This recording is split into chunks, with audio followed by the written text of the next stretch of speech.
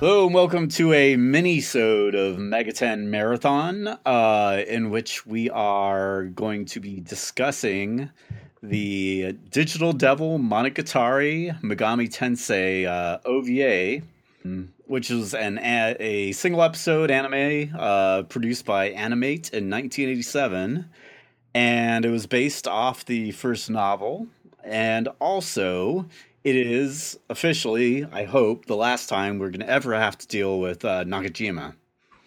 I think we're good after this. I think this is the epic conclusion. Well, it's not the epic conclusion, but it's our epic conclusion of the Nakajima saga. But I guess if anyone wants to torture us and translate that third novel into English, we'd come back. Yeah.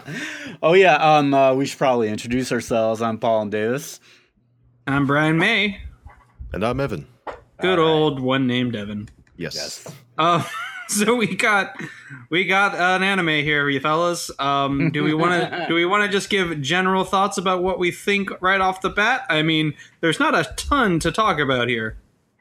No, like for the actual plot discussion, you could just refer back to our original episode because it's basically just that, but animated in kind of a dull, unremarkable style. Mm-hmm.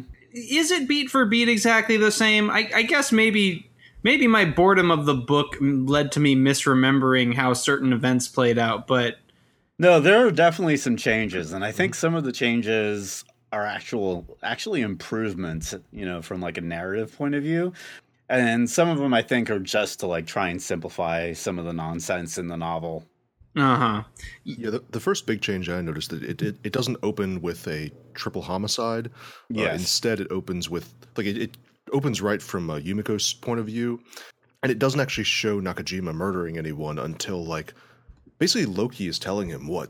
I thought you wanted power. I thought you were serious." And then you see the murder through a series of flashbacks as he's finally summoning Loki.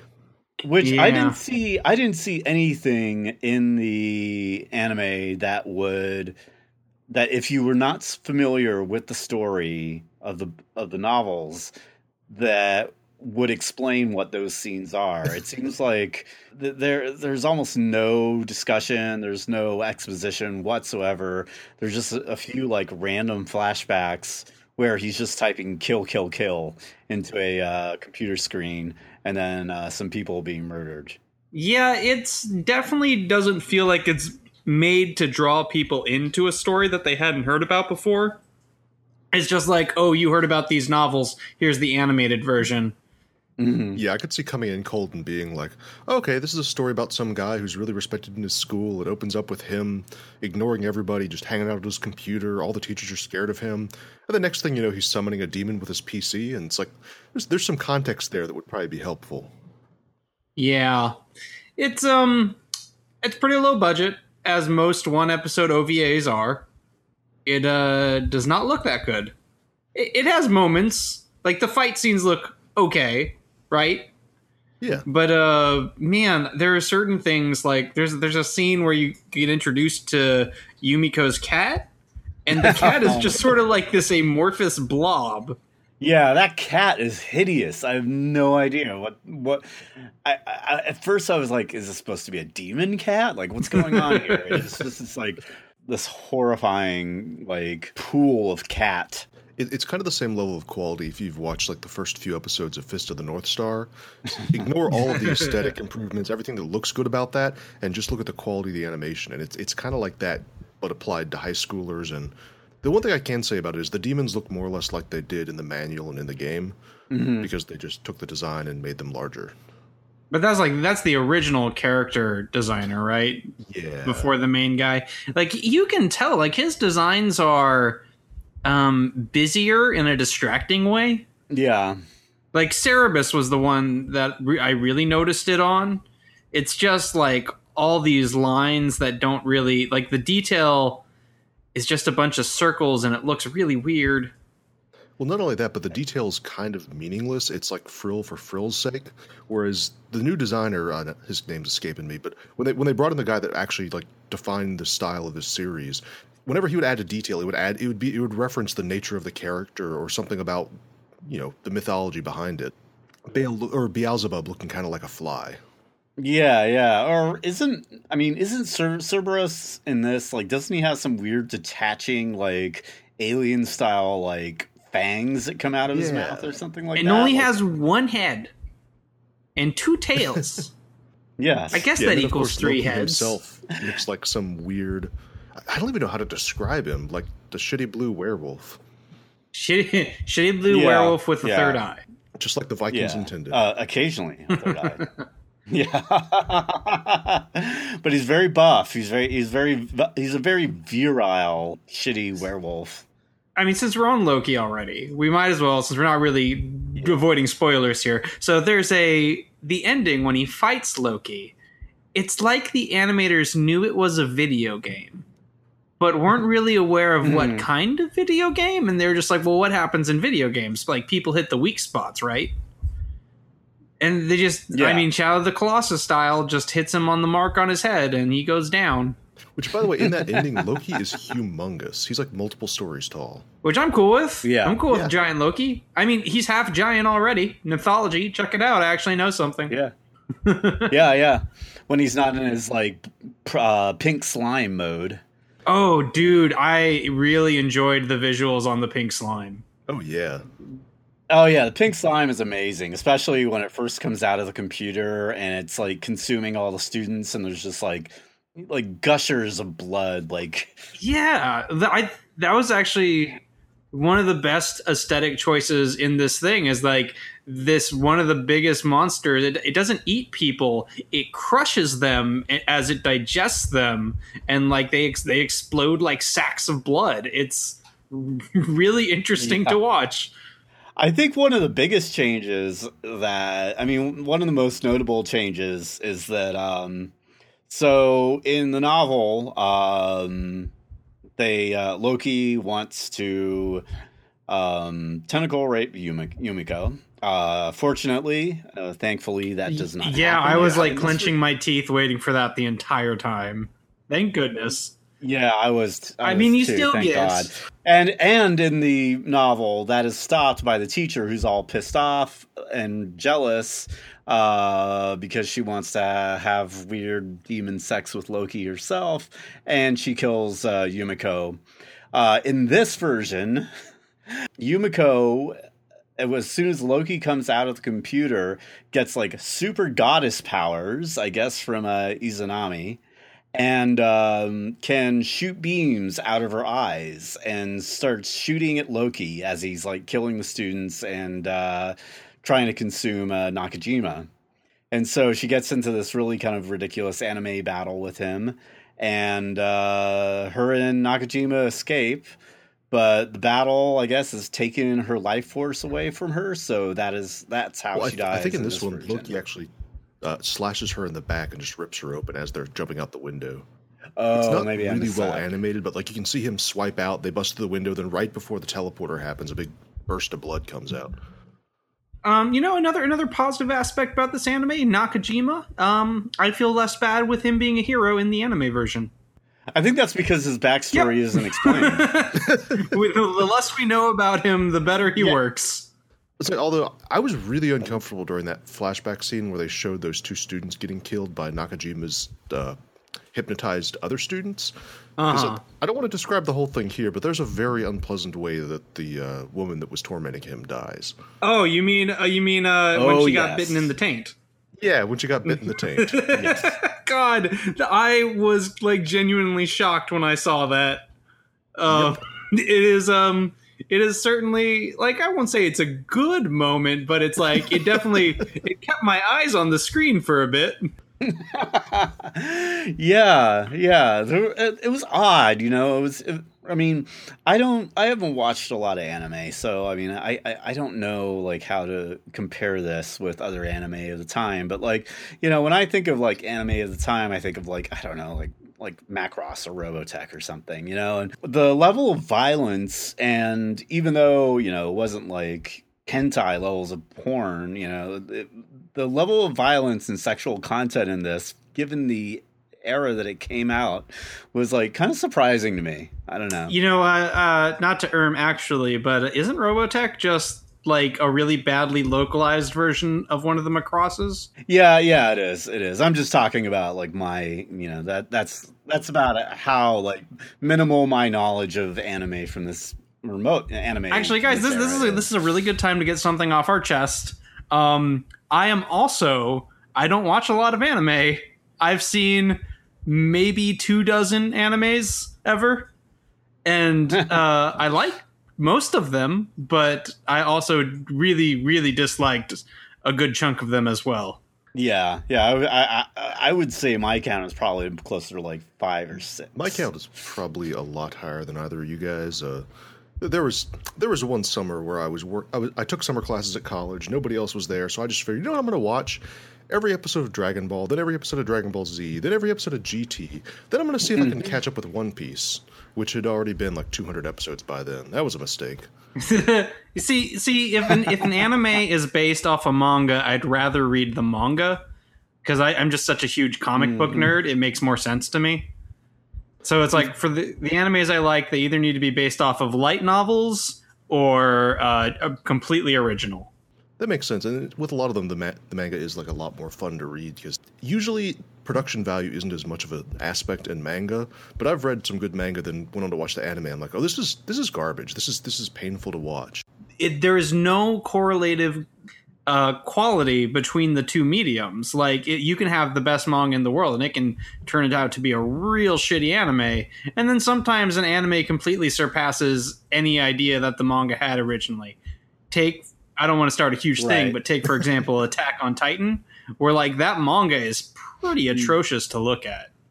But the anime is, well animated enough to have captured the imagination of millions. Yeah. That's one of the few that I have. Then every watched. once in a while, you get the rare gem like JoJo's Bizarre Adventure, where the anime is like this wonderful, super stylish, awesome thing, and the manga is like also wonderful and stylish and excellent in totally different ways. Interesting. I don't have much experience with JoJo's.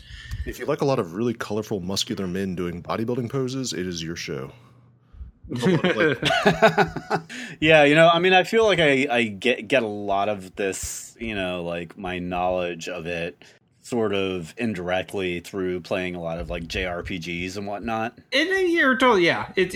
They're equivalent enough media that you can pretty much say you've experienced one through the other. And one definitely influences the other, right? Vice versa. Yes, definitely.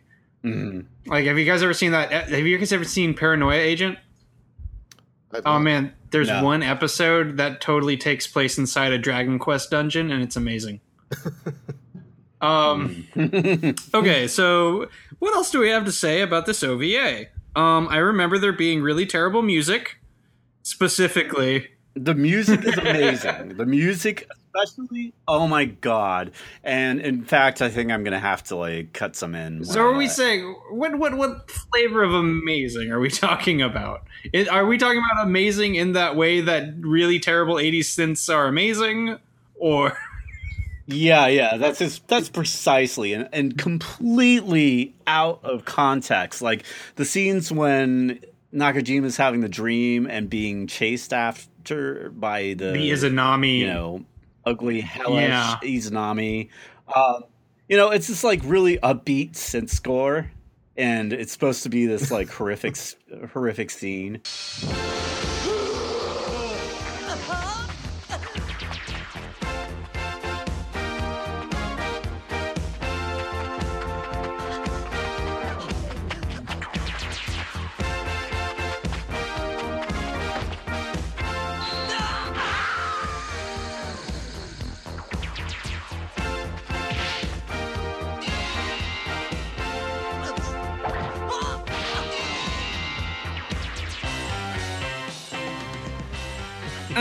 This might be a good time to address this because we were given some information on Izanami, and we'll probably talk about this again later in more depth.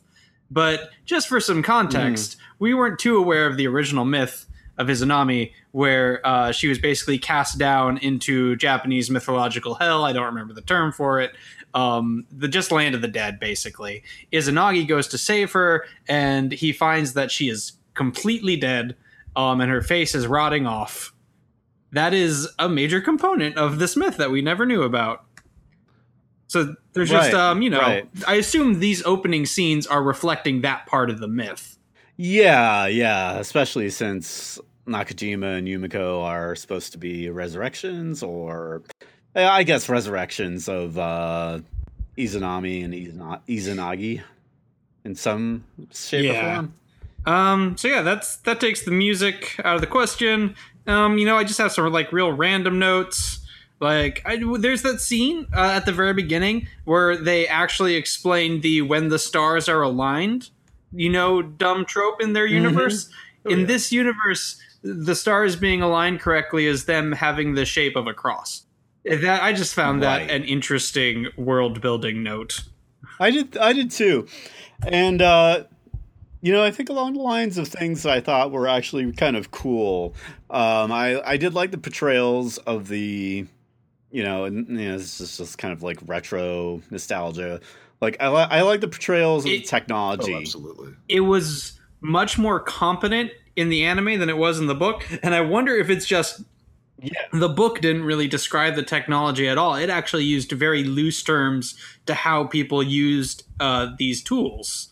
But in the anime, you're actually seeing how they're performing certain actions, and you're seeing the computers and the recorders and the tape movers, and it's, well, obviously more visually interesting, but there's a more sense of cohesion to how the technology works. Not like a ton. It's not like I could program in devil speak now, but...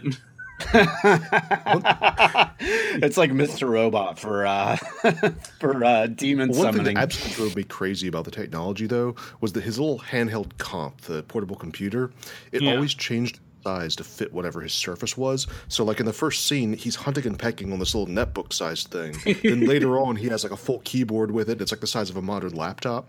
That was kind of hilarious. Yeah. One of the things I did like was when the demons were summoned, they would on the screen like depixelate and then come out of the screen, which was kind of a cool effect. But yeah, so is there anything else? I'm out of notes. I've got a question. So when they are falling through the underground pit to Izanami's tomb, at a certain point, they're just falling, and all of a sudden, there's planets and asteroids, and it seems like they're in space, even though they're underground. Does anybody have any idea what? I have the scene pulled up right now. I'm giving it a watch. I kind of thought it was supposed to be symbolic of like the powers of the deities, and witness your place in the cosmos, young Nakajima. I mean, they were following Loki at this point. So who's to say they didn't follow him to some sort of crazy mythological place? Let's see. Right. Then someone says, "Thanks for coming, Nakajima," and who's that? Oh, and that's when Izanami like tells him some shit. So he's like clearly like Izanami is just deciding to send them to a place. Maybe they had to go to this place because this is where they could kill Loki. Yeah, who cares? It's so unclear. Yeah, I don't think it even really matters. I don't even think, like, clearly getting an entire idea across wasn't really their purpose. It was just sort of like, we gotta animate this book that kids like. This violent, horrible, badly written book. It ends on a cliffhanger with the teacher who is summoning Set, Egypt's quote unquote dart god, which I don't think there's any Egyptian text where he was referred to as the dart god, but they capitalize it like it's like some kind of title that he's had for millennia. And in the books, she's kind of disturbed by that because she's still in love with Loki. But in the OVA, she seems pretty damn excited that there's another sexy demon coming her way. Yep, and that's it. That is the whole OVA. No sequel, no 6 seasons and a movie. No. Farewell, Nakajima. May our paths never cross again. Yes, please. Yes, farewell. So that only took like 20 minutes. How much of that was total diversions, though? Probably about 10 minutes or so, right? So basically, yeah, probably. But they were worthwhile. Yeah, but basically, I think we can tell everyone you can avoid this. Definitely don't need to see it. We suffered it for you. Although, if you really want to subject yourself Yeah. to that first book, maybe watch this instead of read it. Oh, definitely. Like if your options are the book or this anime. Yeah, I would recommend watching this over reading the book. And are we good? Are we good to go? I think so. All right. Yeah, I think so. This is the wrap up for our first mini-sode. We're going to be kind of dropping these in, here and there. We'd love to get your feedback and comments and read them in future minisodes. So if you can drop us a line at megatenmarathon@gmail.com, that would be awesome. And that's about it. Join us back next episode. We'll be covering Shin Megami Tensei 1 for the SNES or the iOS if you have your iPhone on you. And that's it from us at Mega 10 Marathon. Just like always, life he, life ho, he ho is not fair.